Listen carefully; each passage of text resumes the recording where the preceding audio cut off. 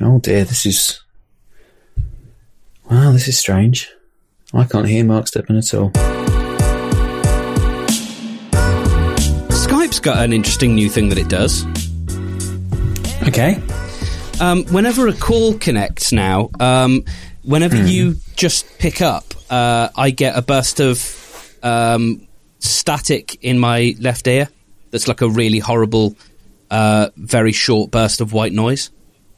Oh, that's just me talking. That's just me talking to you, mate. I tried to get off the Wi-Fi because Skype doesn't work very well over Wi-Fi, and then I realised, well, I had a deployment going, and more importantly, the LAN connection isn't working. So, so there we go. Hello? Hi. Oh, dear. I got to 30 what? You said to me, John, we got to 30. And I don't know, I still don't know what's happened, Mark. I think you can work it out by context clues, can't you? You're an intelligent man.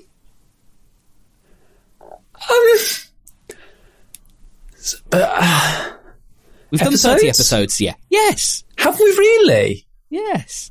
Have we? Yeah. This is number 30. Wow. It did take me a while to get there. But it's all right. We're here now. Runapod's nearly 1 as well, so that's exciting. Oh, wow. That is exciting. Crikey. Yeah, fewer episodes than Thread, but... Yeah.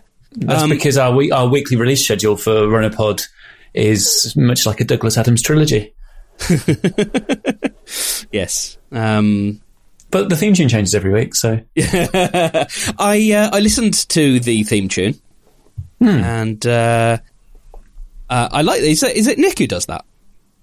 It certainly is. Oh, it's cool. I liked it. It's good, isn't it? Yeah. So do you know the story about when we got a theme tune? No, man. Well, I know we've talked about it. I can't remember if it was on air or off air, but we've talked about the myth that there was music when there wasn't, and then suddenly there was music, and then people were like, "I like the fact that the music changes every week." Yeah, that's one of our jokes. Without going too far into the weeds on that, we made that joke to the person who originated the joke the other day, and he didn't get it. So that was anyway. Oh dear. No, so yes, I saw that on Twitter actually. So yeah, that fell on deaf ears. Yeah. Oh, well. Yeah. We said his time changed every week, and he's like, "No, it didn't." Oh, all right. No, the thing I was going to say was, so normally what happens in the workflow for Runapod is that we record and we go, "Oh, it's really, really good. Oh, it doesn't really need any edits. Let's get it out straight away." And then we kind of sit on it for a bit and twiddle our thumbs, and then Nick will get some stars will align in his life. I'm not exactly sure what has to happen for the edit to happen, but suddenly he'll go, "I'm doing the edit." And then really, really, really quickly, I'll get a message saying it's bouncing down, and I will go into Drive, and I will get it, and then I will do my own playback because he's done his playback, and I will make sure that I haven't missed anything that we've promised in terms of show notes, which nobody reads. And I will break it up into chapters, particularly if it's a longer one, because we have historically gone on for a very, very, very, very long time in some of the episodes. We're a bit tighter at the minute. Mm-hmm. And I like to give listeners the chance to skip over things if they're just so tangential, because we cover quite a bit of various topics. Some weeks we'll go really techie, some weeks we'll go really running, some weeks we'll do something else. So yeah, I do all that, and then I get all the links together for the show notes, and I kind of do a bit of summarizing around what we're talking about, and then I put it out. And the 1 week when we had a theme tune, I didn't do. Oops. I just got all cocksure, and I was fairly sure that I'd nailed my notes whilst I was doing it. Mm-hmm. So he was like, "Oh yeah, that's bouncing down." And I went, yeah, that's online. And then I went to bed, and Nick was like, "He doesn't know there's a song." Oh wow. So this major format change happened, and I didn't know anything about. Oh no! Which was ace. It was really funny. Because then about 12 hours later, I was listening to it on the train. I was like, we've got a theme song. Oh, very cool. I like it. Yeah. That wasn't a very interesting story. Sorry, everybody. No, stop it now. So, should we jump into follow-up? Oh, you've got follow-up? Well, as in homework follow-up. Oh, okay. You're gonna bring out the dead early today. Well, okay. So I've got a little rundown here, just because I think, as much as this is just two people on some bullshit, it would be nice if we, I don't know, made the effort. Okay, I haven't done my homework. You know I've not done my homework. This is making me feel very bad. Well, there's been plenty of times where I've not done my homework, and you've known that, and we've discussed it. So it's not like, it's what's in the show is in the show, and also if it's homework, we've got to. It's about holding ourselves accountable, John. Okay. I'm not going to attack you for not having done your homework, but I'm going to bring it up, and because we set it.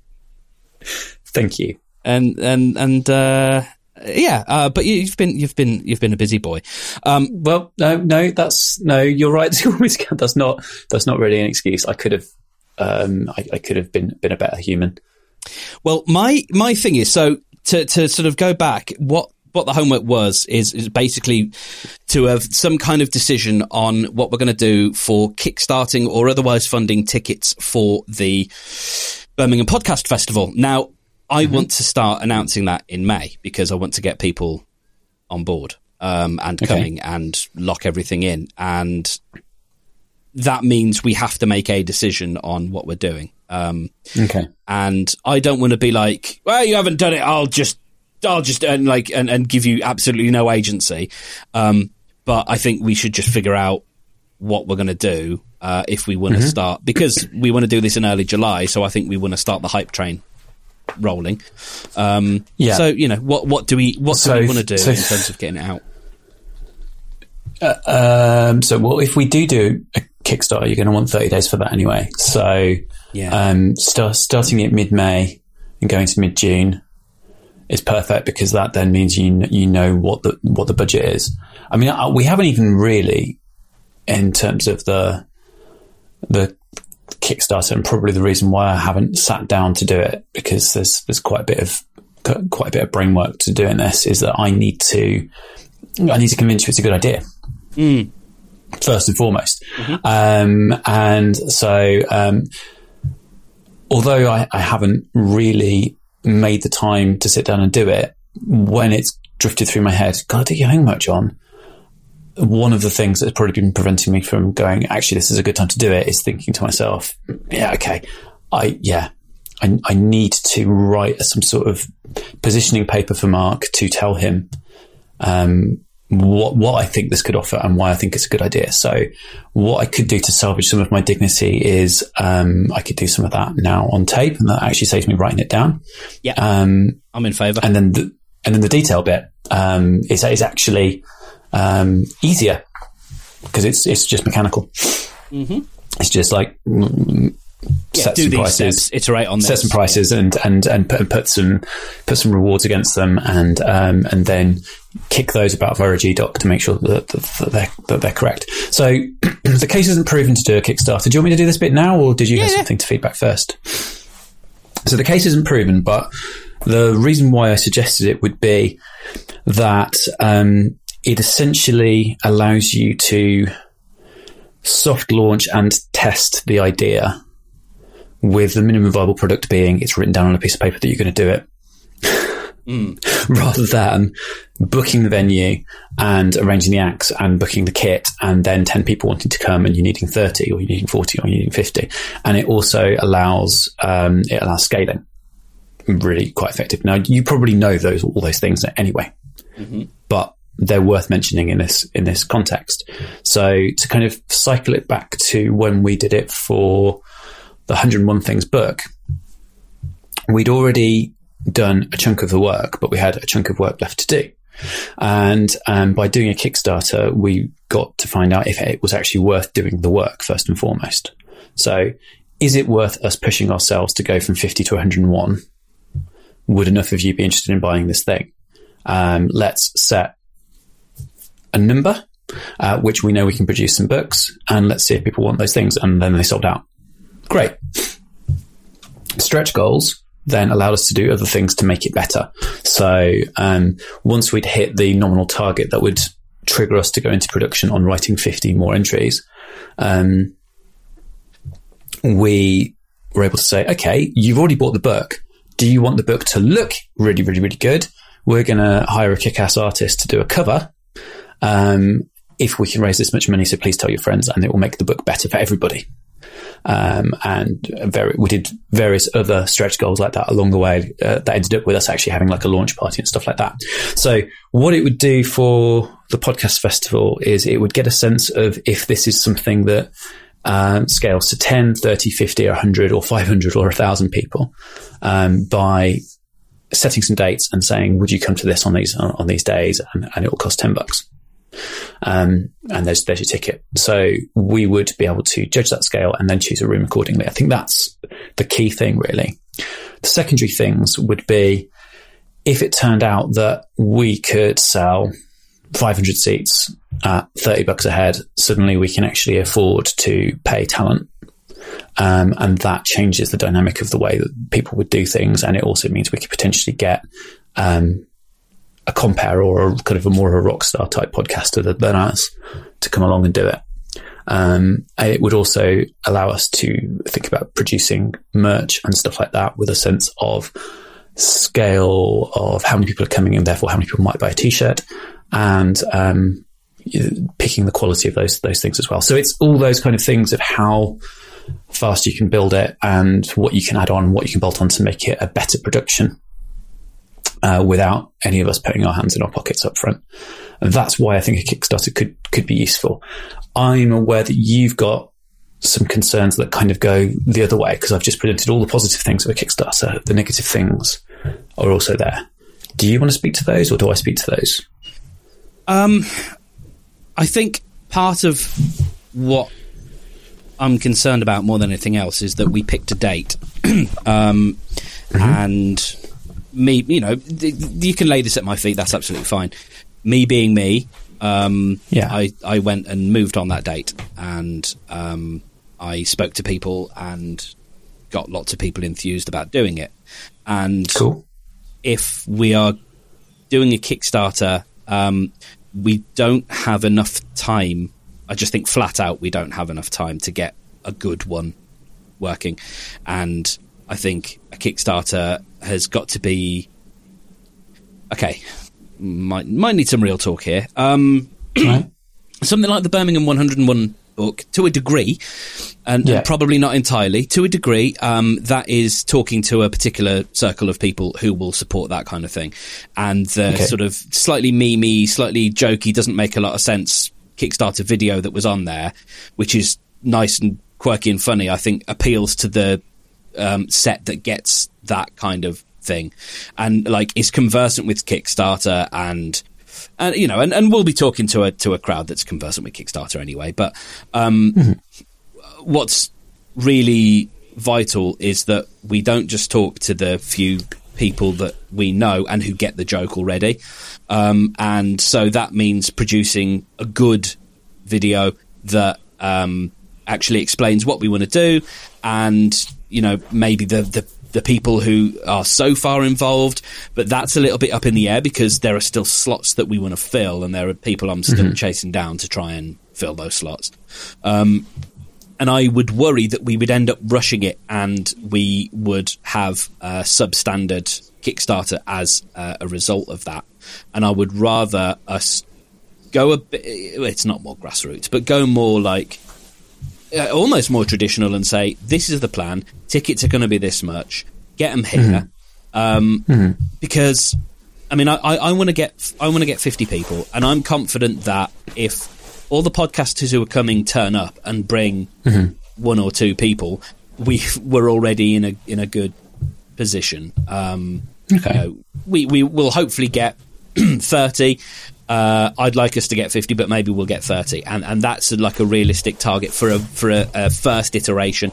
This is almost a beta test, and then next year we will have a bit of a better idea of how things went and what we can learn and how we can improve, and we can make it better next year.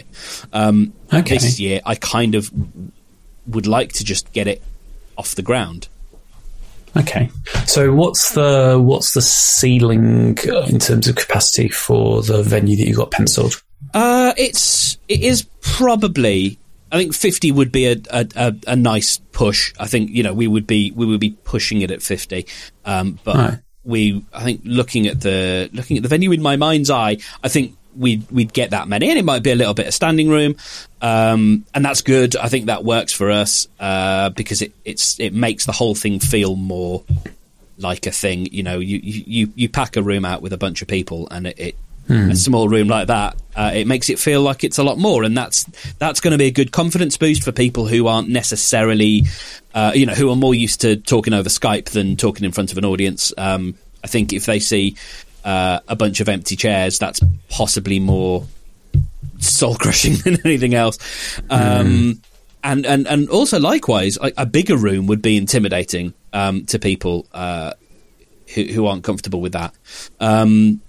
And as much as there are some venues I really like, I think, I don't know.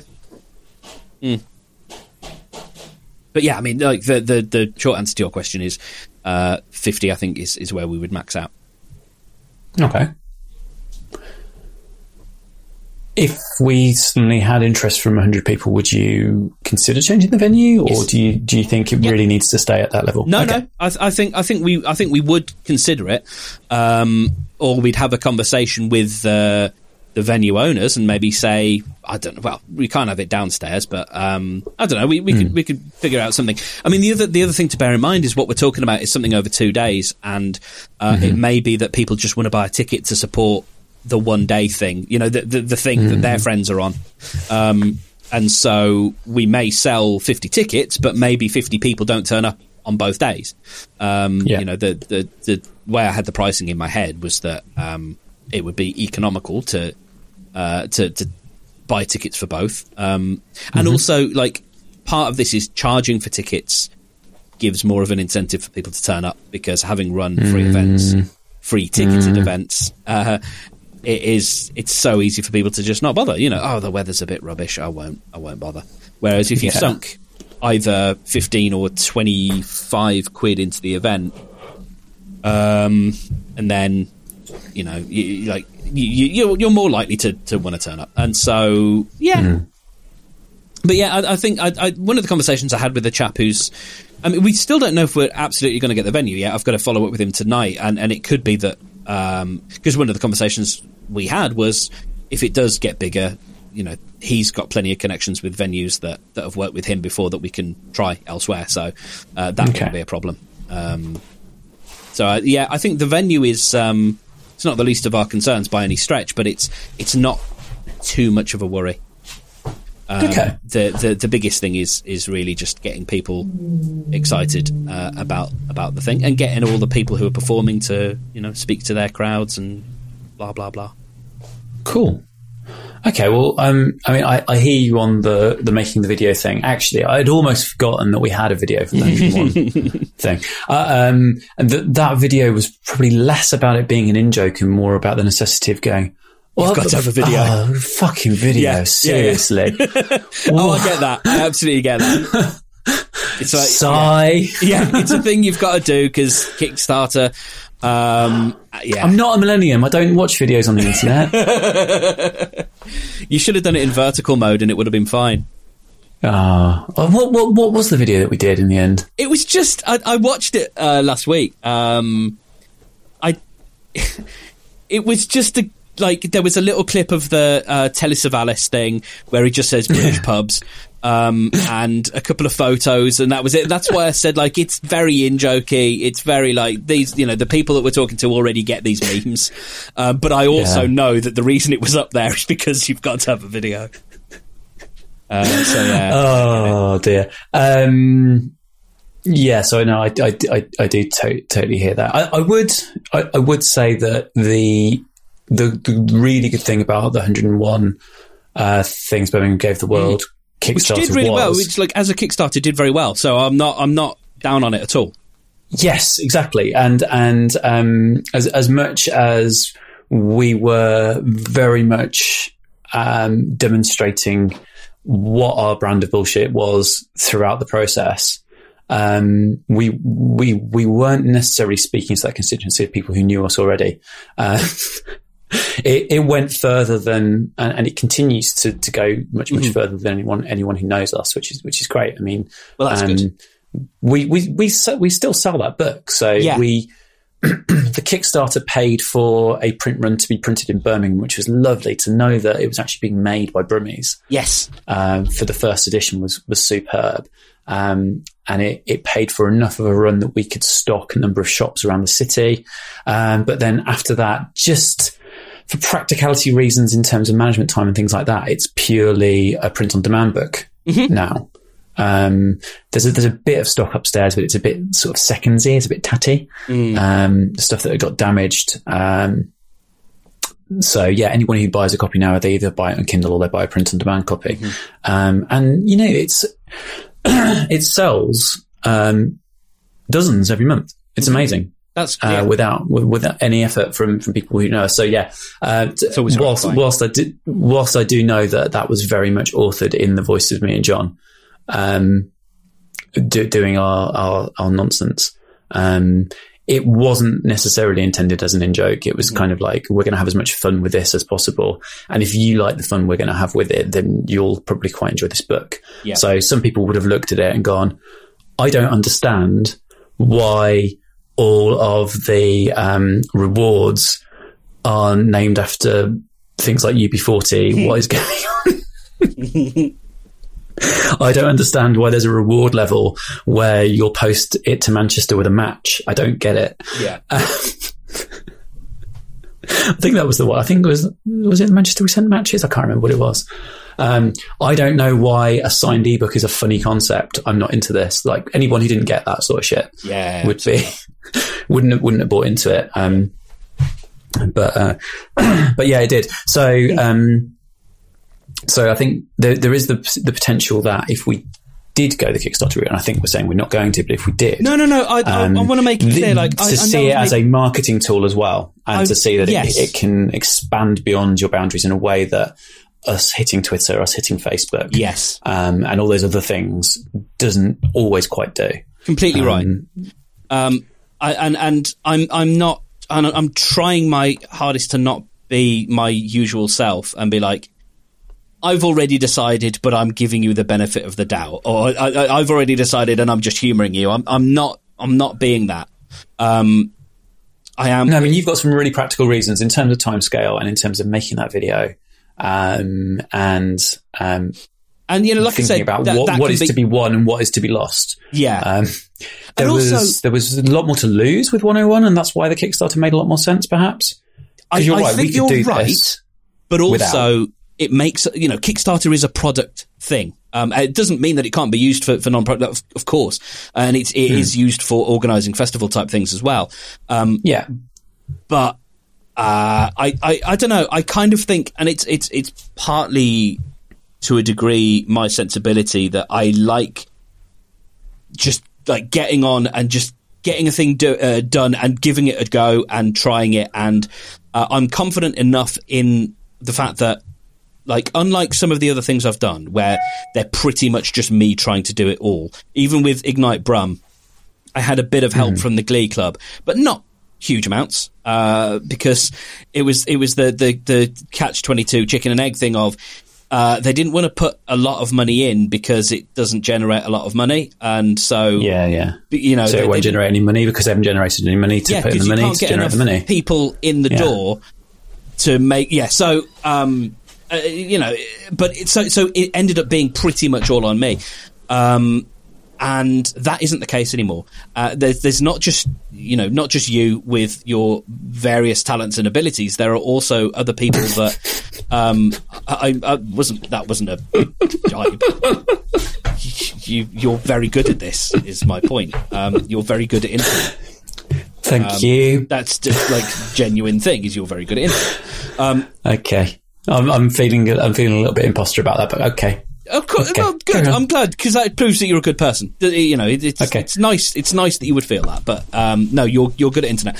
And the other thing of this is the person I spoke to, who is, you know, I will call our venue guy, is good at venues, and he's good at live performance, sort of understanding how that kind of stuff works, and the deals that might be involved in terms of, you know, are we going to put money behind the bar? You know, one of the ways I sold it is I said, well, it's podcasters. They're going to put money behind the bar. That's not going to be a problem. You know, people will drink.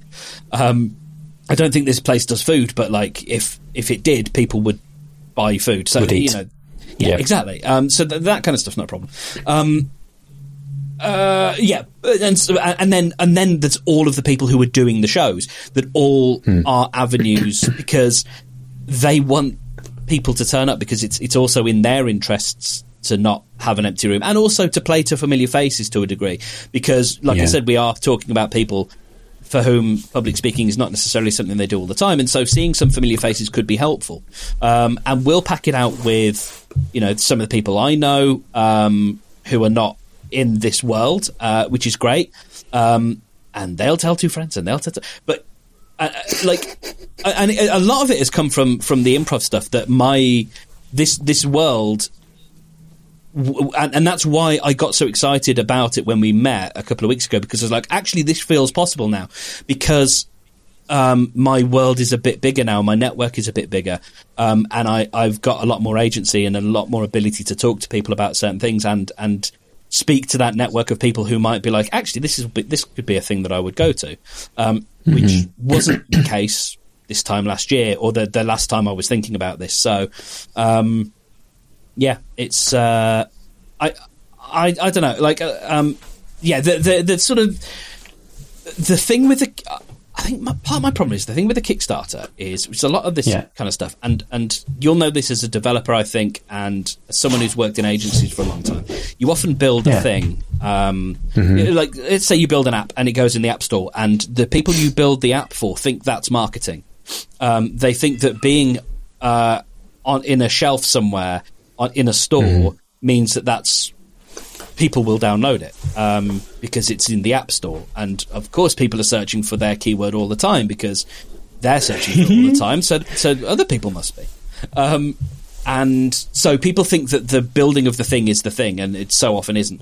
And what I worry about things like Kickstarter is that's a promotional tool that also needs a great deal of promotion, because you've got to promote the fact that you've got a Kickstarter in order to push people to go and get the tickets. Whereas if we say the event is the thing, get your tickets here, it kind of No, you so you're very, very, very correct, as you know you are, about that point. I mean, the first few days of the Kickstarter were quite exhausting when we did the book. Not so much always in terms of, oh god, there's a thing I'm going to have to do, but a lot of it just a kind of a mental drain of checking the bloody thing. We've got any money? Got any money? Look how much money we've got. Look how much money we've got now. Oh, we've got more money. Oh, look at this. There's more money and some more money. Why has the money stopped coming in? Why? Where's the money gone? Why is what did I do? What did I say? Oh, there's the money. There's the money. There's the money. More money. More money. Money stopped. Money stopped. And you're kind of on a roller coaster of feeling like you're kind of launching, and then it will slow down a bit, and then you'll get a burst. And then when it starts going well, you have to start thinking, because we were very scrappy with the one that we did, as the video has proven. Because we hadn't really thought about it. The stretch goals were very much an afterthought. I mean, we knew that that's the thing that you could do. Was you can raise that much money, and if it looks like you're going to raise more, offer more, and try and snowball it off the back of that.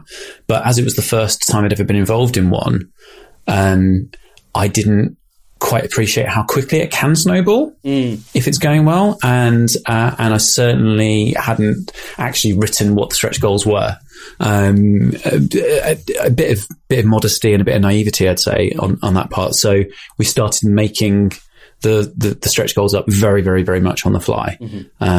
we had a lot of fun with them. And we did them in our quote unquote voice, but but that needed us to be very, I suppose agile is probably the word for it, actually. We had to respond to what was happening to our product on the fly. Which is good. And I think not doing a Kickstarter... Oh, I'm going to get trapped in double negatives. Not doing a Kickstarter doesn't preclude us from taking that approach. Yes, no, I'm agreeing with you on that. Yeah. So if it suddenly starts selling well, then we can rebook a venue and those sorts of things. So, okay. My one still slight reservation that isn't necessarily answered by Kickstarter, but still my one slight reservation, and this is something that Kickstarter can help with, is because the Kickstarter allows you to pre-sell and test the market and you don't have to book anything, and you get a sense of what you're going to need to book before you go and book it, you're quite protected. I've got a few quid in my pocket, but what security do we need to put on a podcast festival, and what cash reserves and how scrappy and bootstrappy are we going to be? That's kind of what I'm thinking now. Is it a simple case of, well, you've got a limited company, so the limited company is the front man, and we hope we can funnel some money in, but then you risk taking a loss? Or is it you and I go, let's get 50 quid each and put it in a hat and see what happens? Or what is the structure that allows us to go and book a room and then charge money? Okay. Oh my God. Cat just jumped from a high shelf onto my desk. Okay. As if in some sort of omen. This might expose some of my naivety, but I don't think of there being that many high costs, and also there are negotiations we can have with venues. So we take the venue that we're talking about at the moment, and as far as I'm aware, that is going to be free as long as we get people through the door buying drinks. And I don't see that being a problem. Okay. So there's that. I'm pretty sure I've got most of the equipment I need. I might have to buy some more cables and a couple of mics and maybe a couple of cheap tripods and things like that. And if it means that we're going to do this again next year, I don't have a problem with that being a business expense. Right. Apart from that, I don't think we need to necessarily get a bunch of signage and those kind of things set up for 50 people. But next year, if we get 100, maybe we get a couple of banners, and then the year after that, maybe we're at the Mac or wherever we are. And then it that's the dream, is that we make a little bit of money maybe this time that goes into the pot for next time, or maybe next year we're like, well, we know it went really well. We can look at investing a little bit, or we approach people to sponsor it and to help fund it that way. Maybe it's a thing that Podiant sponsors as a nice little thing, and it's a Podiant can put a little bit of money behind it, that kind of thing. So I don't know. Sorry. Yeah, no, can you hear fine. my cat? Sorry. I can. Does she need dealing with? No, well, one of the reasons why I was a little bit later than I hoped was because she woke getting on mic was because she woke up just as I was getting set up, and she was troubling me. Aww. And I thought I calmed her down and put her somewhere where she was happy and gave her food and warmth. But now while we've been on the mic, she's running the garden, she's run upstairs, she's run back out in the garden, she's run back in, she's standing in the kitchen right now. So she's 2 doors away and a corridor, screaming still. See, I'm so lucky because Roscoe, who's with me now, he's usually they're forbidden from coming in now when I'm working. And usually Roscoe's mostly pretty good about that, apart from when he's hungry, and then he'll start scratching at the door. And he knows he's not supposed to scratch at the door, because as soon as he hears me move now, because I went through a phase of spraying a small amount of water on him to stop him scratching at the door, and now when he knows I'm moving towards the door, he'll sort of run back a bit. But he obviously wanted to come in and wanted some company, so I let him in, and he's just sort of chilling out nicely. But yeah, for the most part, for both of my little cats, I'm very lucky. And so poor Sophie. So right, back to where we were. Yeah. So we hope. But so we're essentially going to bootstrap this out of pocket change and favours, possibly invest some Podium capital in it if needed, and then hopefully it should self-fund into year 2. Okay, that's a business plan. Okay, cool. That's a business plan. That's the way I'm sort of used to operating for a few things, and it doesn't always work, obviously. But okay, I'm one of those. I think if it. Well, I've got to do some accounting today, so I will see what is in my business account coffers that I could leverage. Well, like I said, I was about to say, like, I think if this was my personal money, I wouldn't be looking at it at all because I don't have enough. But you know, this is the kind of business expense that is the kind of thing that either of my businesses are. That's the kind of thing they do. So, yeah. Okay. So I'll sort of rattle around some funding as well and see if I can stump up a bit of cash to go towards it. All right, and I will let you know about that. Okay. But it won't be a huge amount, but it'll be enough to buy a couple of extra mics or something. Yeah, that'll be splendid. All right, okay. Happy days. Happy days. It sounds like we've got a business plan. plan. When's this happening again? What's the date? 7th of July to the 8th of July. I knew that. Yes, I was just double checking. Yes, 7th to the 8th of July. Most of everything is ready in terms of because I think the website's up. I've just got to start putting in the people who have said yes already, and then I think we've got 7 or 8 shows out of the 12 that I want to book. So I think that's pretty good going. So we'll start getting the lineup together and then tap up a few more people. I tried tapping up someone and it didn't quite work. Well, I haven't heard back, so nah. But we shall see.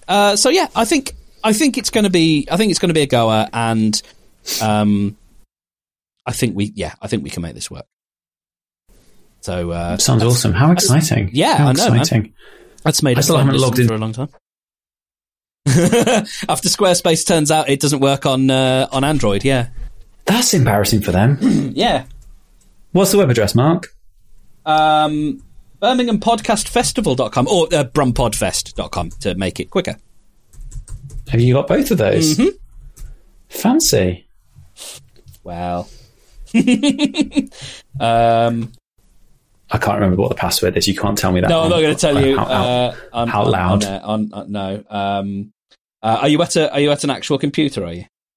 It's an actual computer now where it might actually work. Oh, cool. Well, tell you what. While you're doing that, it's in Skype. And while you're doing that, one of the things that you said would skew the running time of Thread yesterday is a discovery I made about an album. Now, the way that this nicely ties back into Thread is that I think it's an album that I had you listen to as part of homework. Oh, is it that one? Okay. It's one of them. It's the one that's got the shouty song on it that I really like. I don't recall the... No.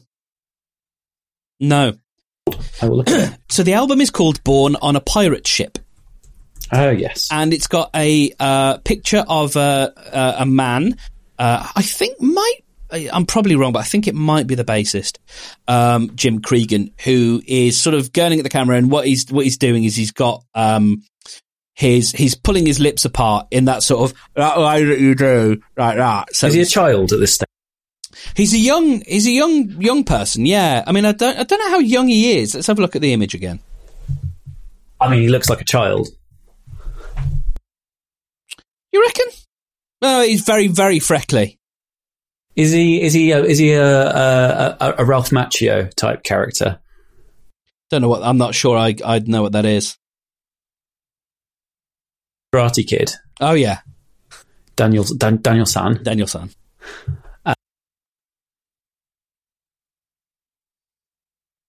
Yeah.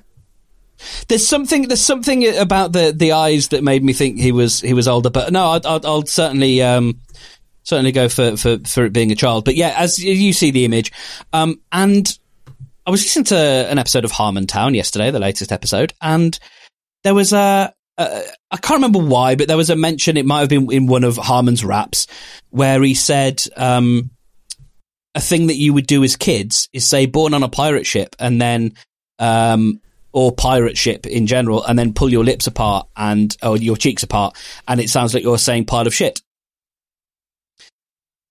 Which is a thing, apparently, then. Okay. And so I've always seen that image and not really got it, and then I in my mind's eye I saw the album art and go, oh yes, that's why it's called Born on a Pirate Ship, and that's why he's doing that in the photo, because Born on a Pirate Ship is Born on a Pile of Shit. Oh, blew my world wide open.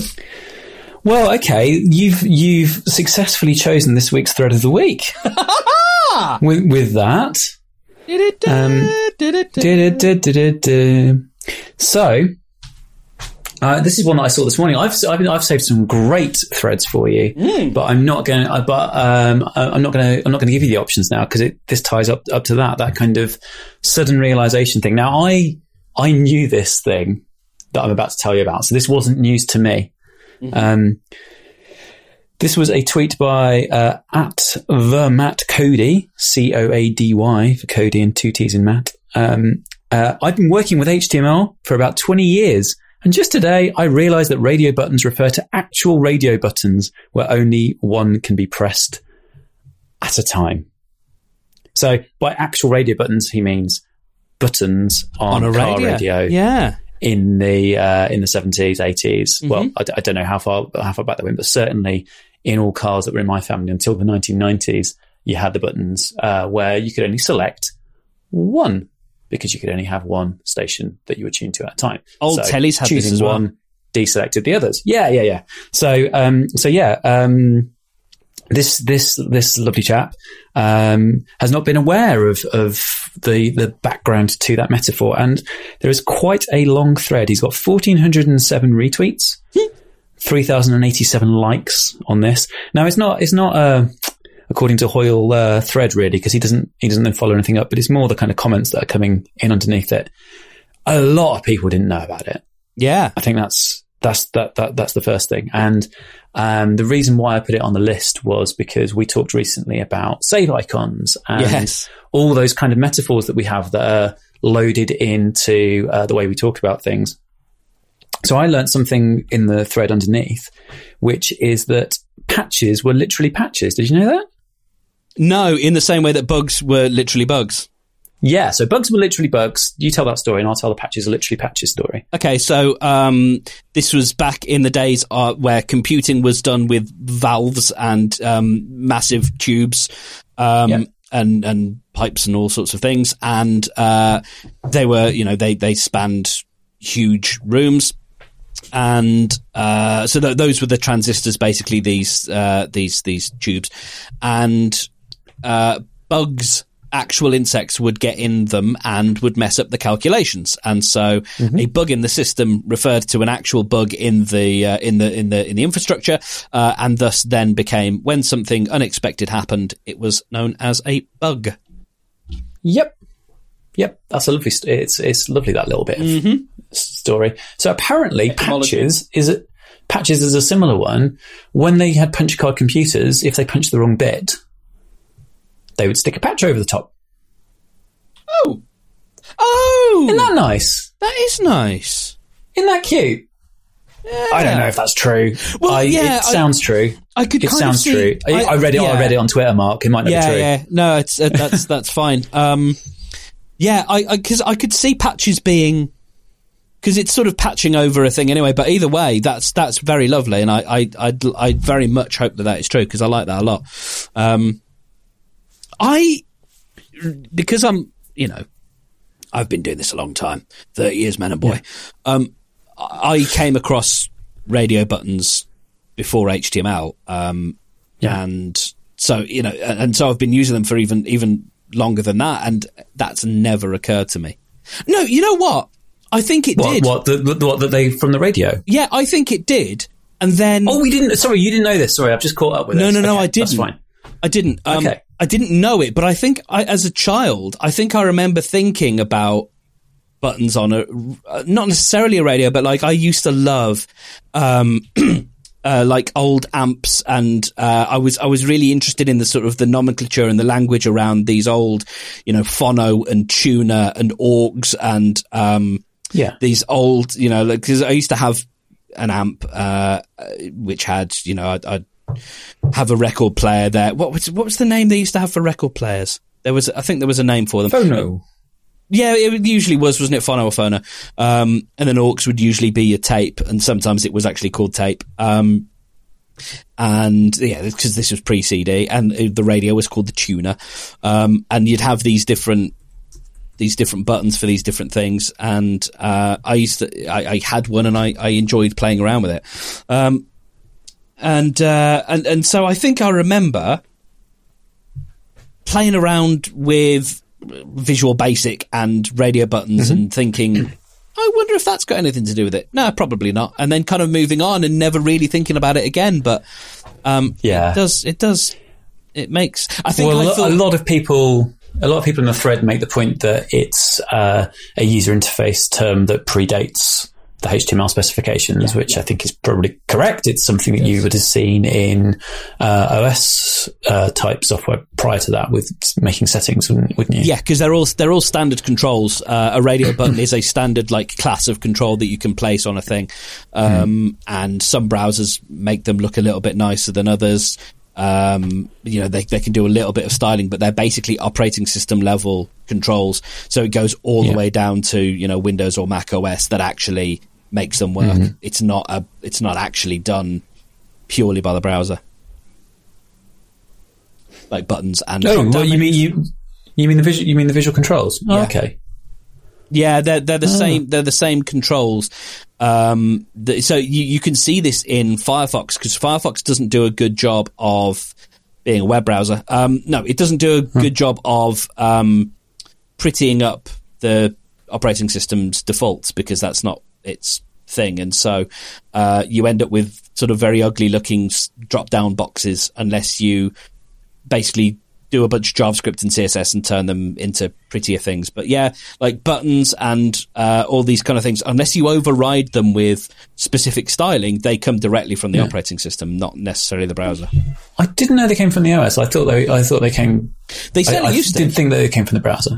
So that's an interesting. It may have moved on a bit, but they certainly used to. No, it is an interesting point of fact, and I think that's probably because of the way human computer interface stuff works in terms of like accessibility and things like that. If you're using classes of controls that the operating system understands, then it can do a better job of guiding users through how they work. Whether you can select one via a space bar, whether you tab it, do you get a little halo around it, and that kind of stuff. Well, blow me, Mark Steadman. That is news to me. We've learned so that was a lovely thread. The other thing that was in there that I found really, really strange was the number of people who said, "I thought it meant radial because they're round."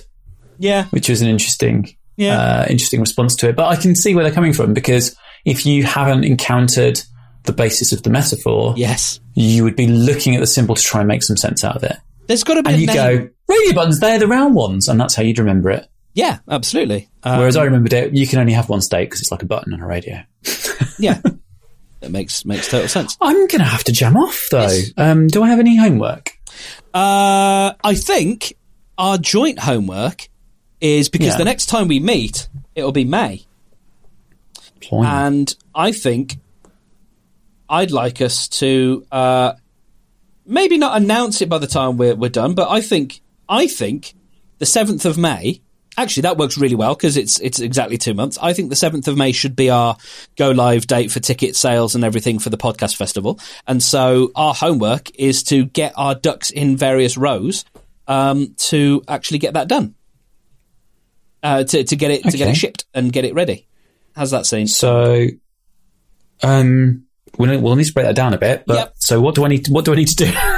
Well, I think we might have to do that more specifically off air. But I think because I know you got to go, but I think that, joint homework wise, whether it's that you want to write some copy, or get a list together of people that you want to tweet, and I will do the same, and I will gather up all the data I know about who's coming and who's doing the things and put that on the website and all that kind of stuff. So we should get an action plan together and a Trello board or something. So we can discuss that in more detail in our super secret chat. Bloody love a Trello board. Good. I'm glad to hear that. Right, I'm going to bounce. All right, mate. This has been fun. Going to go earn some dollars. Yeah, it has.